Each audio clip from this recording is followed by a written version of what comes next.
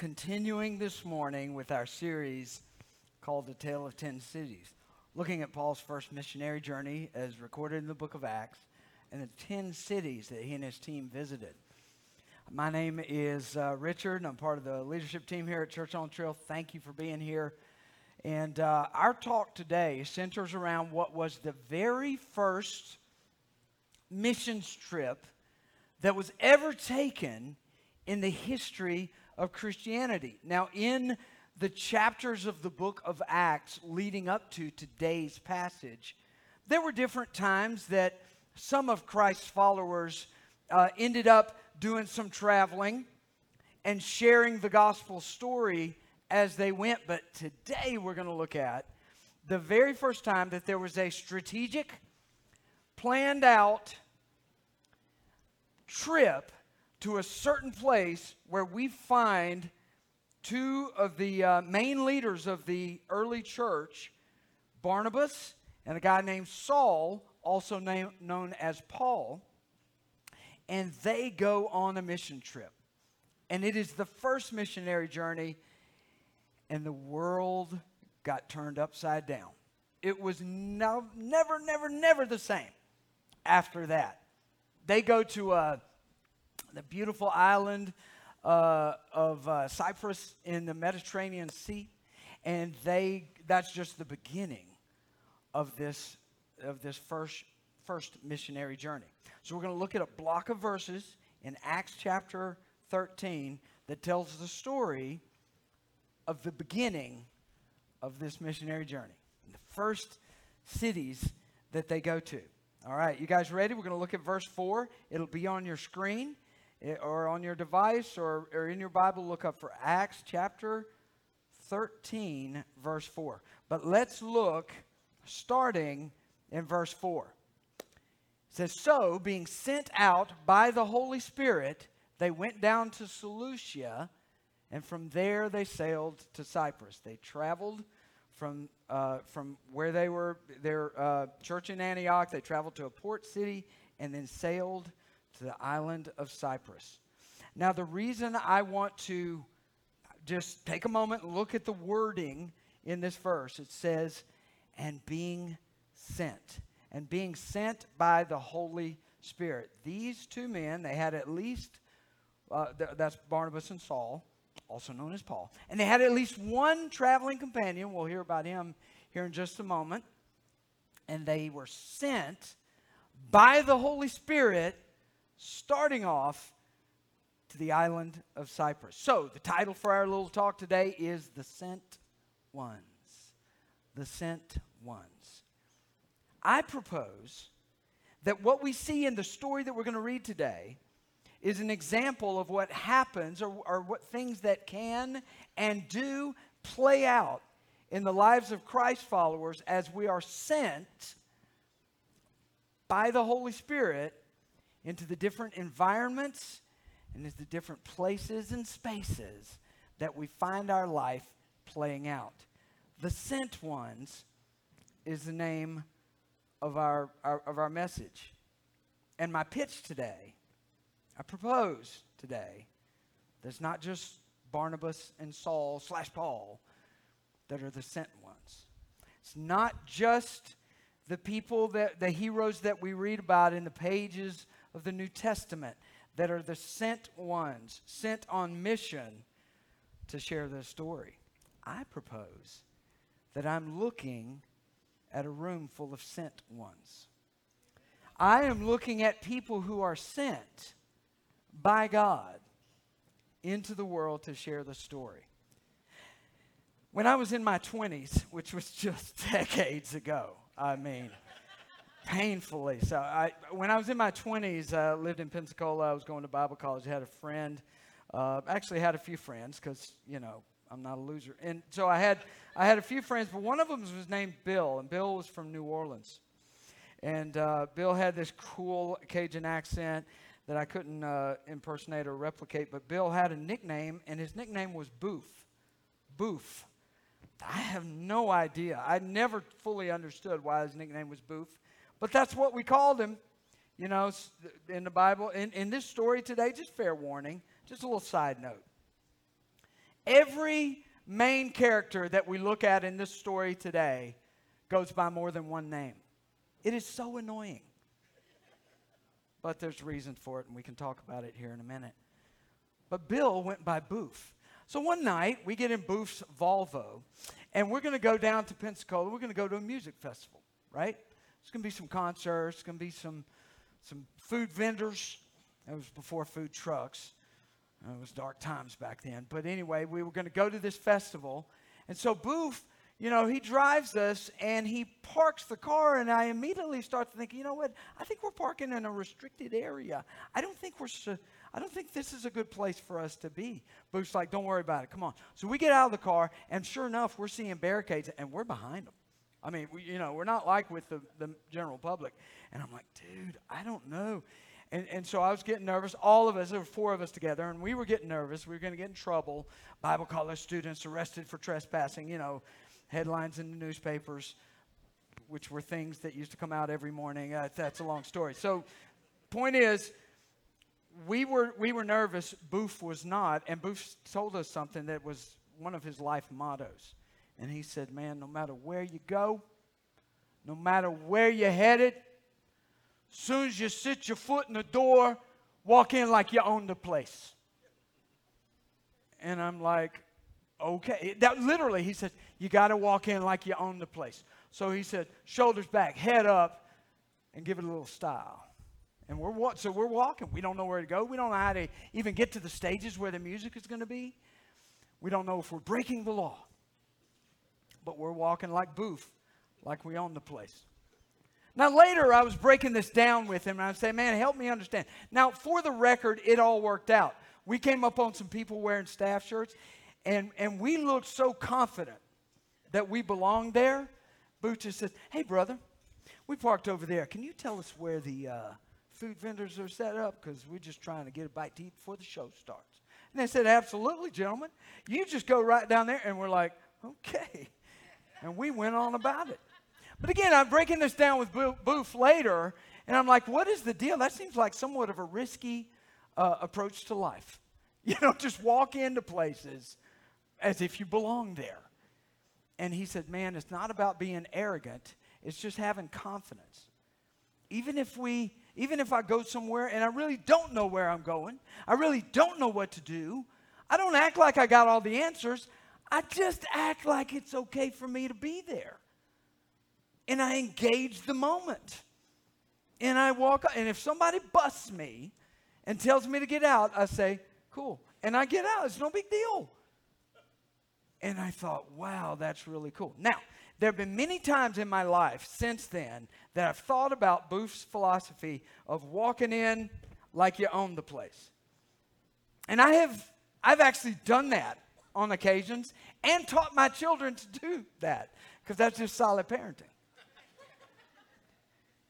And none of us have ever done any time for it so far.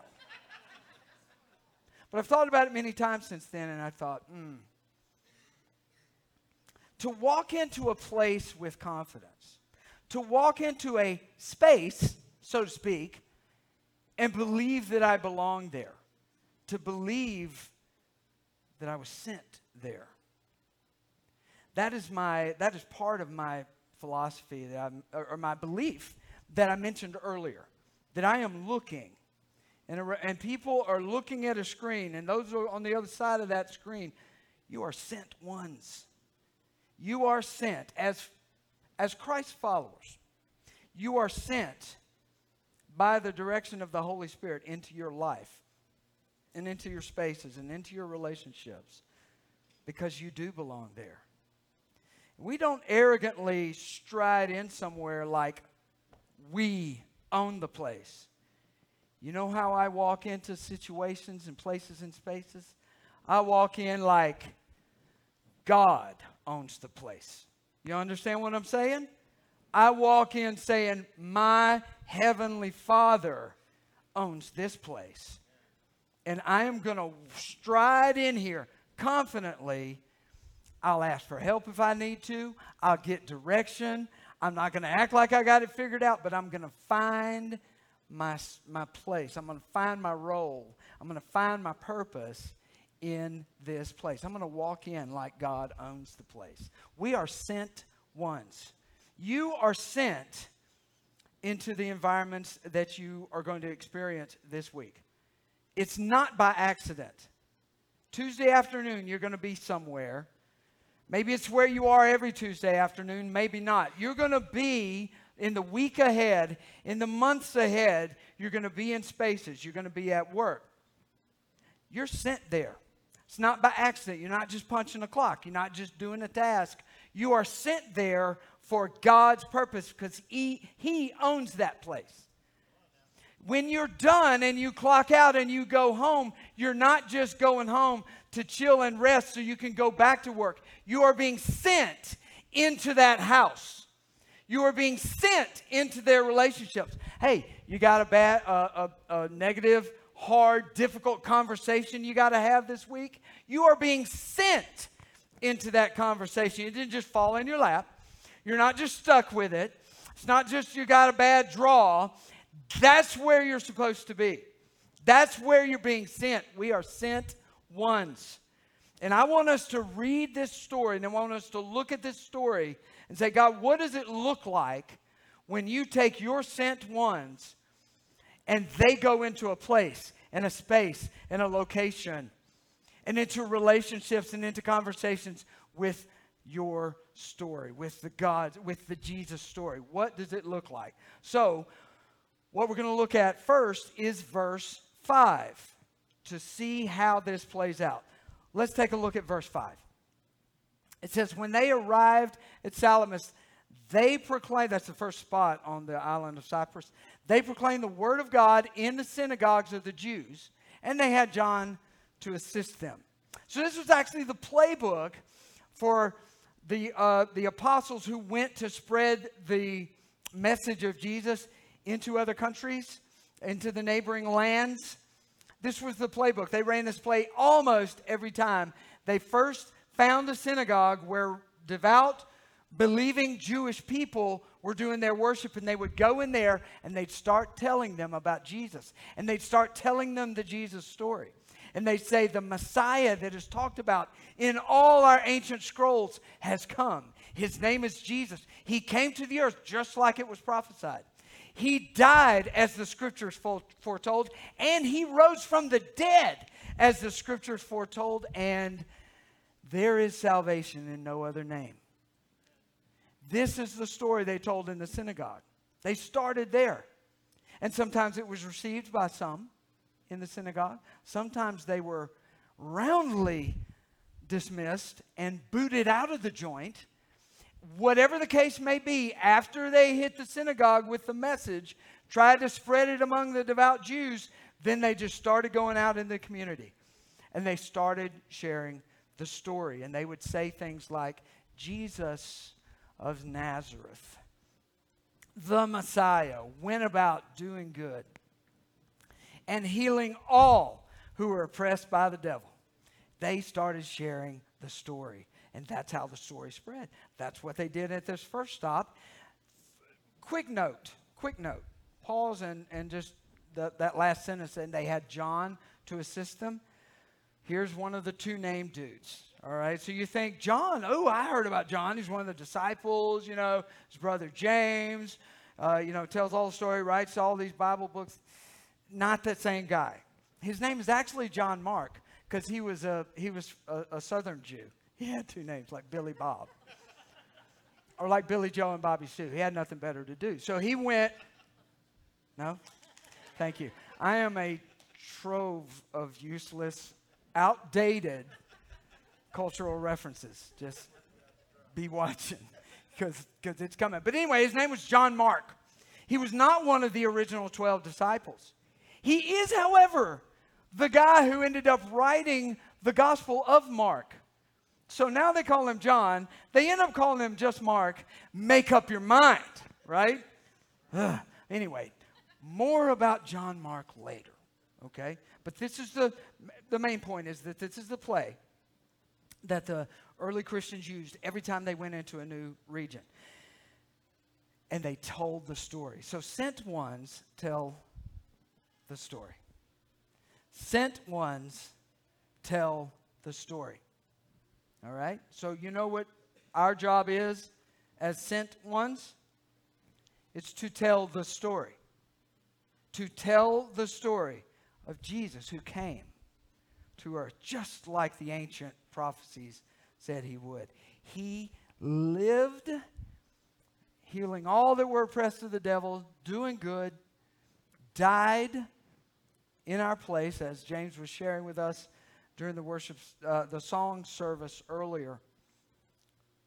And he raised from the dead, just like the scriptures foretold. That's the story. And that there is salvation in no other name but Jesus. We need to tell that story. Might feel weird. How do I just invade my world and say, what do I do? I just go to a restaurant, jump up on the table and say, I got a message for you people. Well, you could, I suppose. It's risky.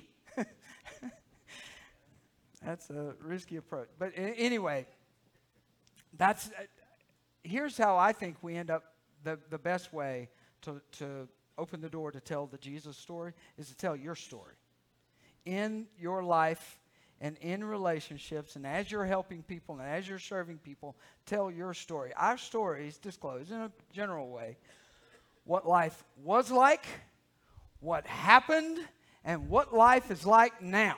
And if we tell our stories that way, then we can say, let me tell you what happened to change my life from what it was to what it is now. And that thing that happened was Jesus. It was the Jesus story. It is our task to tell the story. And we should, as Paul said in Romans 1, we should never be ashamed of the gospel. It is the power of God, and it will draw people to salvation. And like Ed loves to say, he said, if Christ followers would preach the gospel, if Christ followers would tell the gospel story, the life, death, resurrection of Jesus and how it's impacted us, if we will tell that story, people will come to faith in Christ. Hard stop. It'll work. It just works. The gospel works every time. And some people say, ooh, every time? Because every time I've shared my story, people didn't rush up to me and say, what must I do to be saved? Well, I understand that. But the gospel always works because the gospel is the power of God unto salvation. And for some people who hear the gospel, the unto salvation part takes a little bit of time. It's on a timeline sometimes. I hope not too long.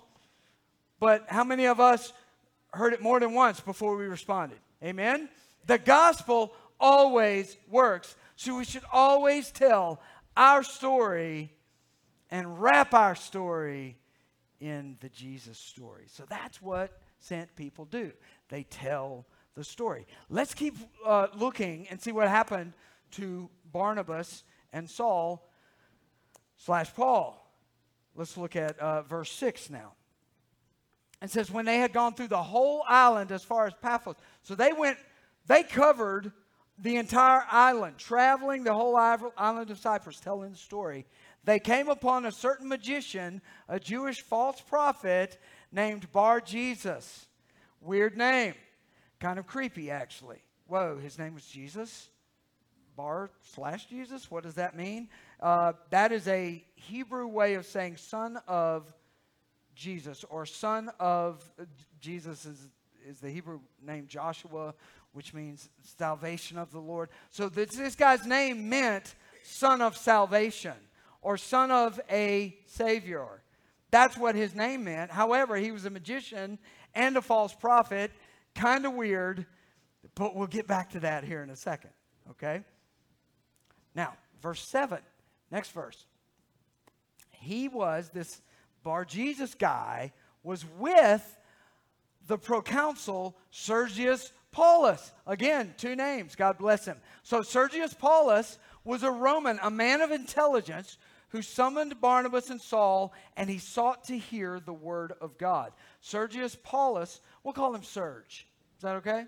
You guys all right with it? Serge. So Serge had heard about what was going on the island because word was spreading fast. Serge happened to be, even though he was on the opposite end of the island that they first landed on, he happened to be the most highest ranking Roman official on the whole island.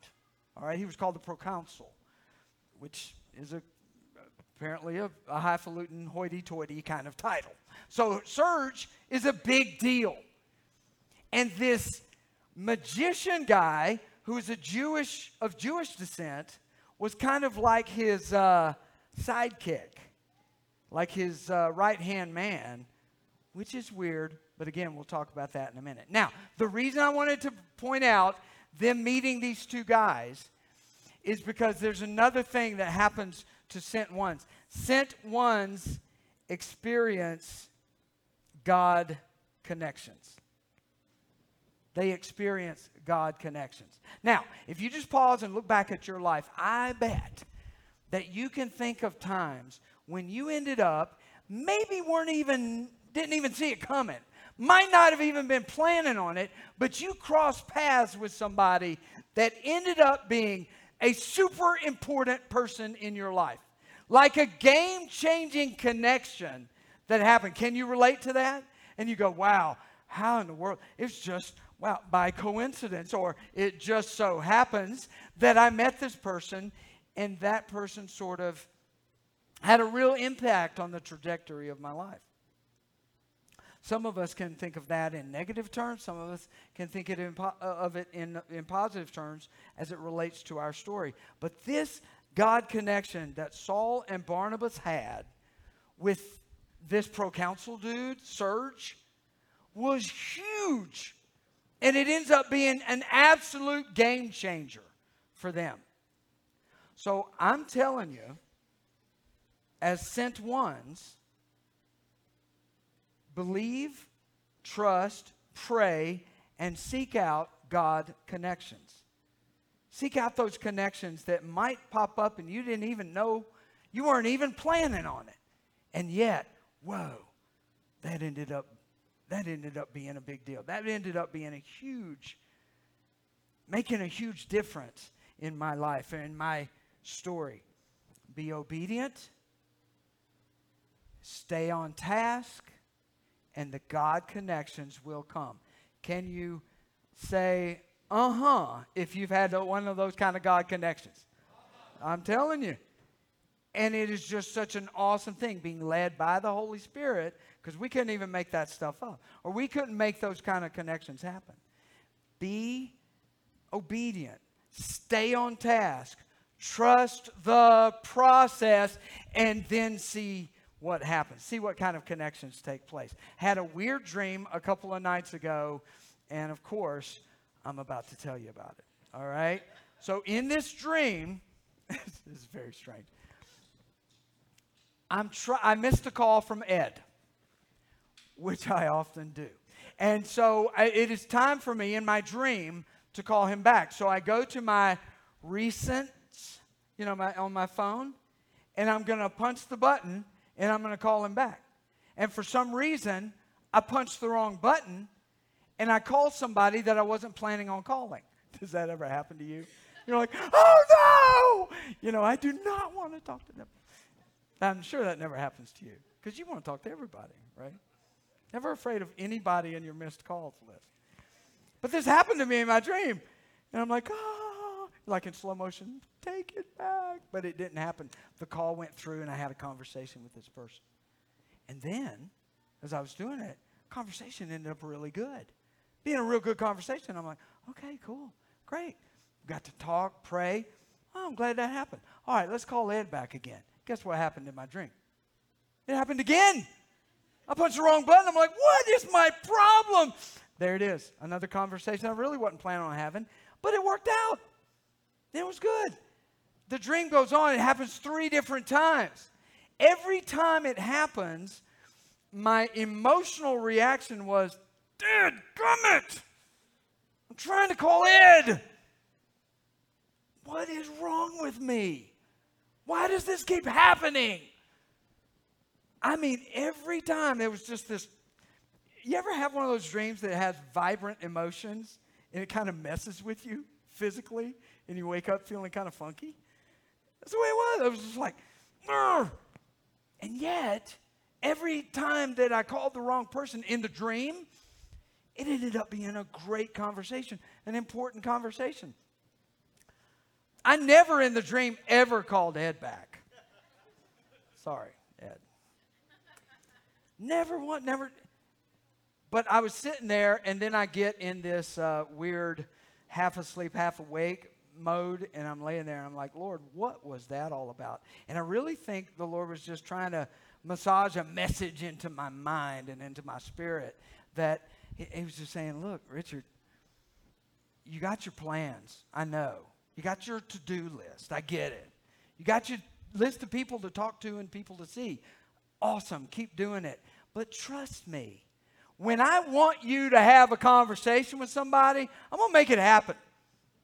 God connections happen for sent ones. So why don't we erase the angst and just start praying on it every day? You see, every morning your feet hit the floor, you're being sent somewhere to a space or a place or a conversation. So why don't we just engage it that way and say, Lord, who's up today? Who do I have to connect with that I can be a blessing, they can be a blessing to me, or we can minister, I can share my story, whatever. God connections happen for sent ones. All right, so now let's go on back to verse 8. Let's talk about our magician friend, okay? Verse 8. But Elymas, the magician, for that is the meaning of his name. If that's the meaning of his name, why don't you just say it the first time? So Elymas, the magician, opposed them, seeking to turn the proconsul Serge away from the faith. So Elymas is a magician. First off, let me say, we're not talking about a magician that does card tricks at parties here, okay? You know, he's not like, hey, pulling a rabbit out of the hat and making the kids cheer. This is actually a magician, and in the language of the day, we're talking about a sorcerer. This is not a guy who did stuff to entertain people.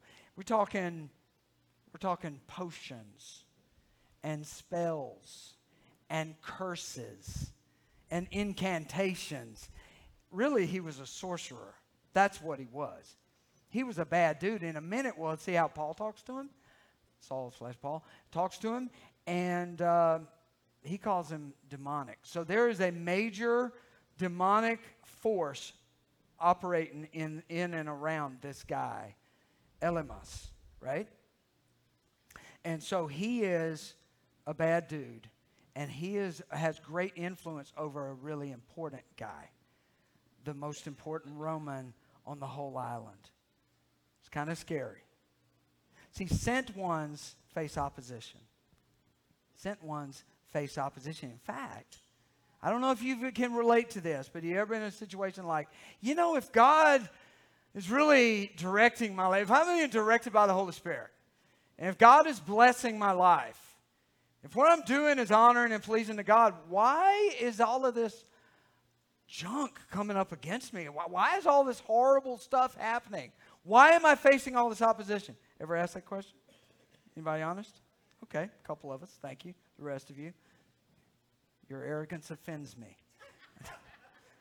Sorry, I did that, and I just like putting a Liam Neeson quote in every message. No, seriously. I think we're learning that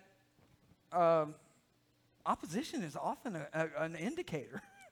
An indicator that we're actually on the right track. It is often the case. Because I think if the enemy of our souls, the devil himself, perceived or was receiving no threat from our lives and our activity, you know, life might be kind of easy for us. It's just a thought. Sent ones face opposition. So let us not be freaked out or scared or bothered by that. Just understand that it's par for the course. And one other note before we move on to the next idea. You know, what's the scariest part of this story to me is how easy it is for people to end up in our lives And they may have no business being here in our lives. They might have a dark influence in our lives. We have to be very careful who has our heart and who has our ear. Whom and what we entertain in our lives. Wouldn't it be scary if we were just bopping along with our life and we had an opportunity to encounter a God moment, but because of the advice or whispers or opinions of some other person, we pull back from God? That's what was about to happen here. You had a man, a Roman man, called an intelligent man, so he wasn't stupid. He wasn't like, duh, I think I'll be influenced by a magician today. I mean, this is a guy who has his stuff together. He's running the island. And yet he has allowed somebody in his life who is a snake. And that snake is about to keep him from experiencing God if he listens to this guy. Isn't that scary? Hey, I'm just telling you. Pray about who's in your life. Pray about who has your ear. We should not let these voices in our ear that'll keep us from God. It's an important thing. So let's check ourselves. Let's check our world. Let's check our relationships. And let's see about that, because that's kind of a big deal. All right, now here's what Saul/Paul does about Elymas the magician. Elymas, we're going to call him Elymas the magician, and here's why. We'll talk about this. I'll get to this in a second. It just occurred to me that Elymas the magician, his name, his Hebrew name was Son of Salvation. I'm telling you, man, just because we think somebody's got it together spiritually, we still got to be careful who we give our ear and our heart to. You might think you got a Son of Salvation in your life, and what you got is a sorcerer named Elymas in your life. So let's be careful. You follow? All right, let's see how Paul deals with him.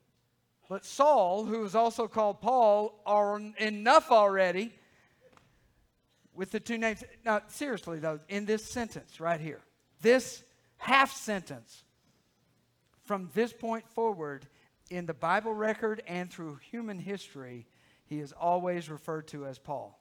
Saul, his Hebrew name; Paul, his Greco-Roman name. Paul, the apostle.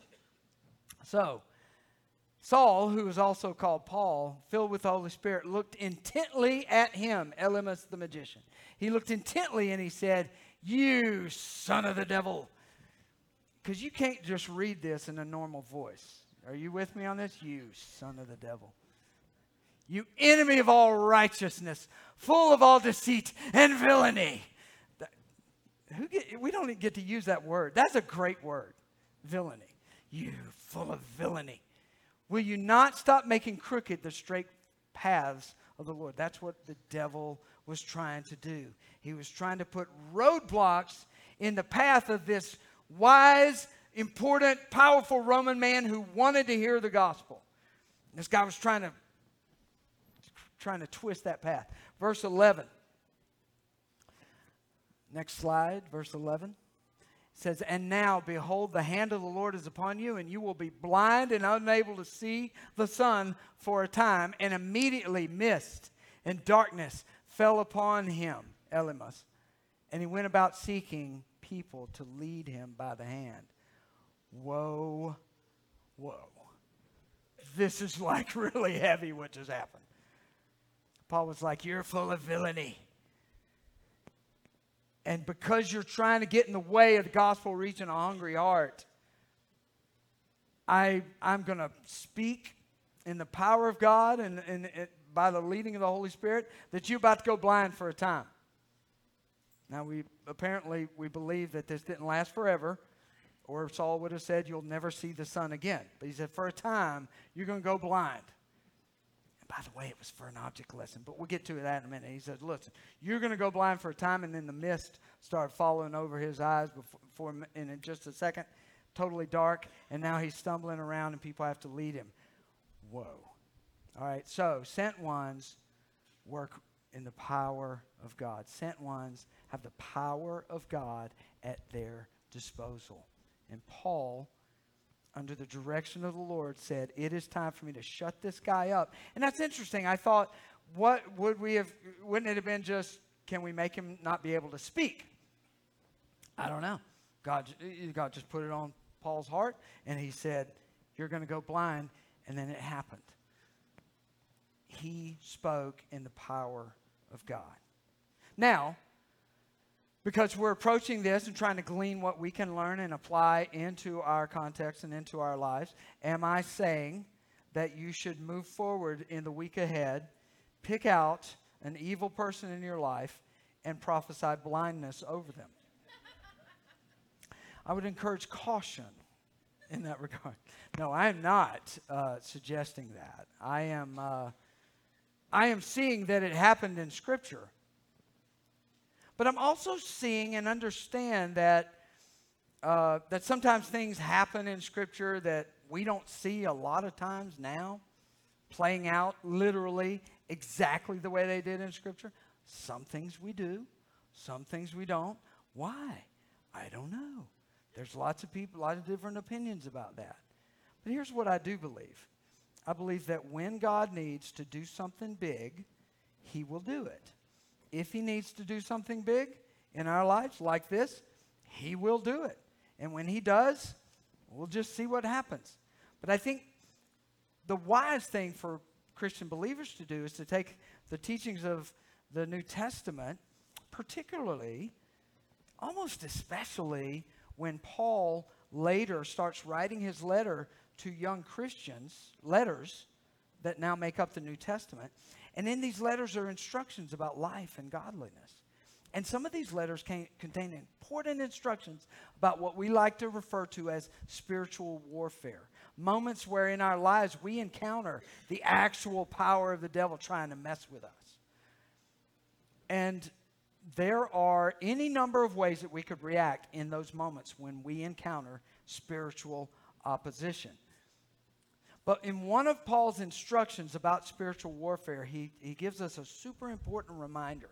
And he says, keep in mind that when we're in a spiritual warfare moment, even though it might seem to be coming from a person, and our solution would be, God, if you could crispy critter this person and just get them out of my life, that would be great. Problem solved.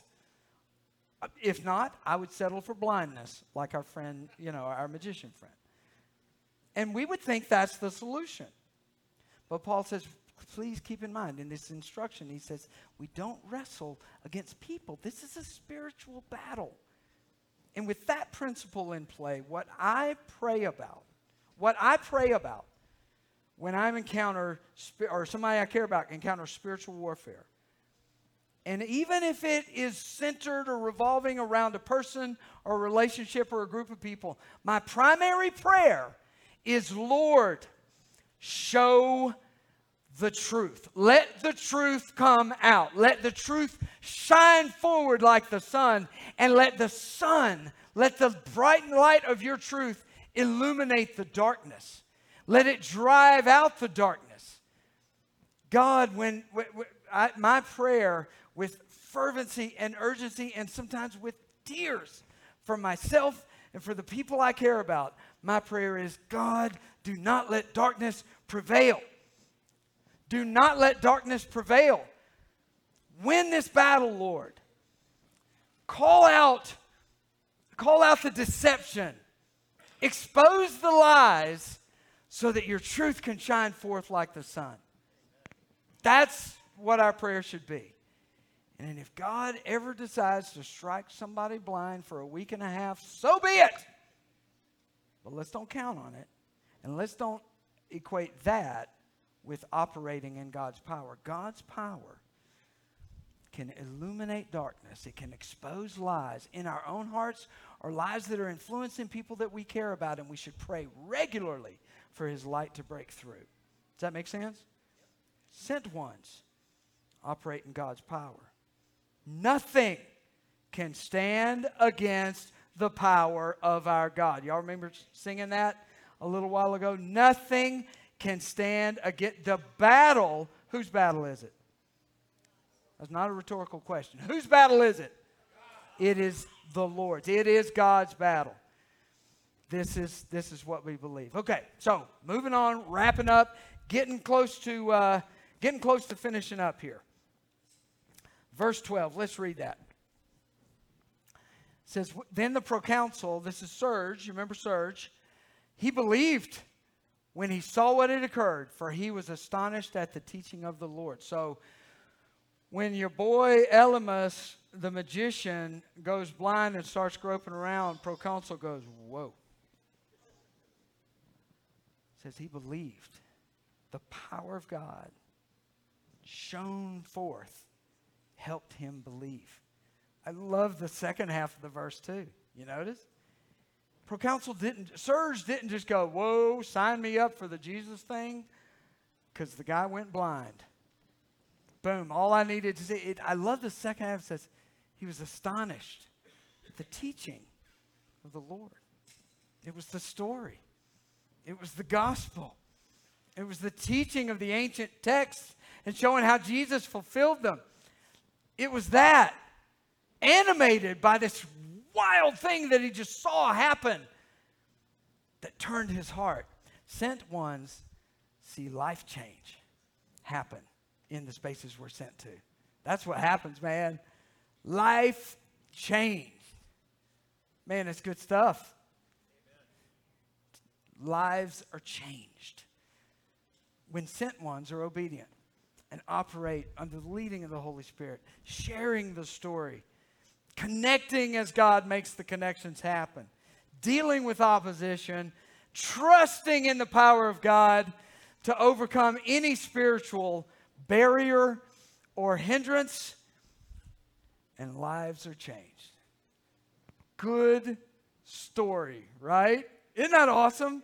And this is just the beginning. Can you imagine Saul, Paul, and Barnabas? They're like, man, look at us. This is a great start. What's next? Oh, the stories. Oh, the places you'll go and the things that you'll see. And that's a little tease for next week and the weeks ahead. It's going to be awesome. It's going to be amazing to see what the Lord does, but lives are changed. Lives are changed. Hey, as we wrap this up, I want to throw up on the screen one verse at the end. It's verse 13. And it's, again, a little bit of a tease for next week. Now, Paul and his companions set sail from Paphos and came to Perga. So, Perga's next. And we'll start dealing with that next week. Interesting little note here, all right? John left them and returned to Jerusalem. Now, remember, John is not just John, he's John Mark, right? That we know as Mark, the author of the gospel.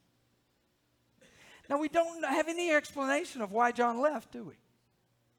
You know, you read later in the story, actually towards the end of chapter 15 of Acts, when it was time for Paul and Barnabas to get ready for their second missionary journey, and Barnabas says, hey, Paul, check it out. No, we're putting together the team for missionary journey 2, back and better than ever. One of the times the sequel was as good as the original. So he says, hey, we're about to do this. How about I holler at John Mark and he'll come along with us? And Paul said, not on your life. That's a hard no, Barney. Not going to do it. And Barnabas said, no, he's a good kid. But we're told in that story in Acts chapter 15 that Paul said, no, I don't want anybody on my team who might abandon us. So whatever it was that made John Mark, leave and return to Jerusalem, Paul took it as an abandonment. So to one degree or another, it got too hard. And Mark said, man, maybe this missionary journey thing is not for me. Maybe I should go back to Jerusalem and write a gospel or something. I don't know. And he left them. And Paul didn't like it. And Paul was abandoned by him. Paul felt like he bailed. That disagreement between Paul and Barnabas actually broke up the band. So John Mark is kind of like Yoko Ono. So you saw it coming, didn't you? He started laughing before I even got to the punchline. But anyway, so Barnabas believed in John Mark so much. And Paul said, you believe in him so much, you get him and you go on your own missionary journey. And that's exactly what Barnabas did. It's a sad thing that the band broke up. But God used it to actually double the influence and the spread of the gospel. So now you got 2 all-star teams going out. Paul picked up a old boy named Silas, had some great adventures with him, and they go out and the gospel spreads, right? So, but it's a bummer, right? That John Mark has this kind of like black mark by his name. He was in the first team, the first ever mission trip. And he saw amazing things, and it was a success. Good stuff happened. But he bailed. John Mark, why? Why would you bail, dude? Hang in there, man. Could have changed the whole trajectory of your life. Here's the reason I bring that up. Is because I think there are times in our lives that we have these dark chapters of our life. Where we start going through something and we start realizing how much was lost, how much potential we had, how many chances we had to experience important things, maybe to do important things. Maybe we were right on the cusp of something great in our lives and we pulled the ripcord just a little too early and we bailed out. And it becomes this thing that haunts us, right? And we're like, oh, God, what if I had done that, or what if I hadn't done that? One mistake, one bad move, change everything. One little compromise snowballs into an addiction that changes our lives forever and the lives of people we care about. One little no when we should have said yes, or one yes when we should have said no. And we just end up saying, what happened? Look at me. I missed out. I'm John Mark. I was on the team and I walked away, or I was pulled away. It's a hard thing to deal with. And I'm sorry to bring up stuff that may be swirling around in your mind that are triggering memories that are kind of like, I'm trying to forget about that, or I'm trying to distance myself from that. But let's just be honest about the regrets that we have. And let's be honest about saying, I wish it hadn't played out this way. Maybe it wasn't even something we did. Maybe it was stuff done to us, and we responded incorrectly. We got unhealthier the more we held on to it. A hurt that became a bitterness. And now we're sitting here going, what? Where's my life compared to where it was just a little while ago? In the hopes I had, and the opportunities. You see, John Mark, on that sentence, is an abandoner. Is that a word? He's an abandoning kind of person. Can't be trusted. Blew a great opportunity. Probably getting what he deserves. He'll never get back in. I mean, maybe he'll be okay, but he'll never be what he could have been if he hadn't messed up so bad. This is John Mark's identity. This is John Mark's label. That's the names for John Mark when you read that verse. Some of us are carrying around those kind of names and labels. And we're saying life, choices, bad breaks, whatever has put me in a place where it'll never be the same. It'll never be what it could have been. Trust me. I know what that feels like. And I know that some of those whispers still come to me at night. And they still try to get in there and say, you blew it, man. You blew it. I'm here to tell you today that if you're a sent one, if you're a Christ follower, and the way we say it, we'll skip to that slide that says, for sent ones, it's never too late. It's never too late. And you may think it is literally impossible for what's lost to be regained, what's broken to be restored. And I get it. And I know, and there's stuff in my life I still don't know if it'll all be put back together. But here's what I know is that God, for his children, for his daughters, and for his sons, it's never too late. It's not over. Your story is not over.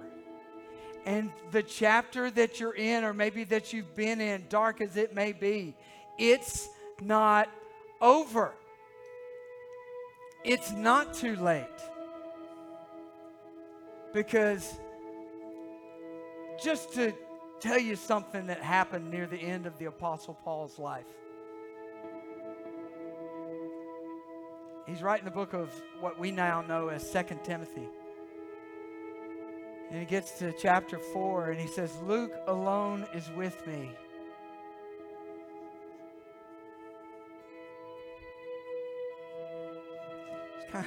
It's kind of emotional for me. He says, get Mark and bring him with you, for he is very useful to me for ministry. I don't know what Mark did between bailing off of Cyprus and Paul asking him to come to Rome. But I know what he didn't do. Is he didn't quit. He didn't give up. And he didn't choose that name that had been given to him back at Cyprus. The name of abandoner. The name of idiot. Stupid decision. The name of getting what he deserved. The name of serves him right. The name of never be the same. It'll never get fixed. It'll never be better. It'll never happen.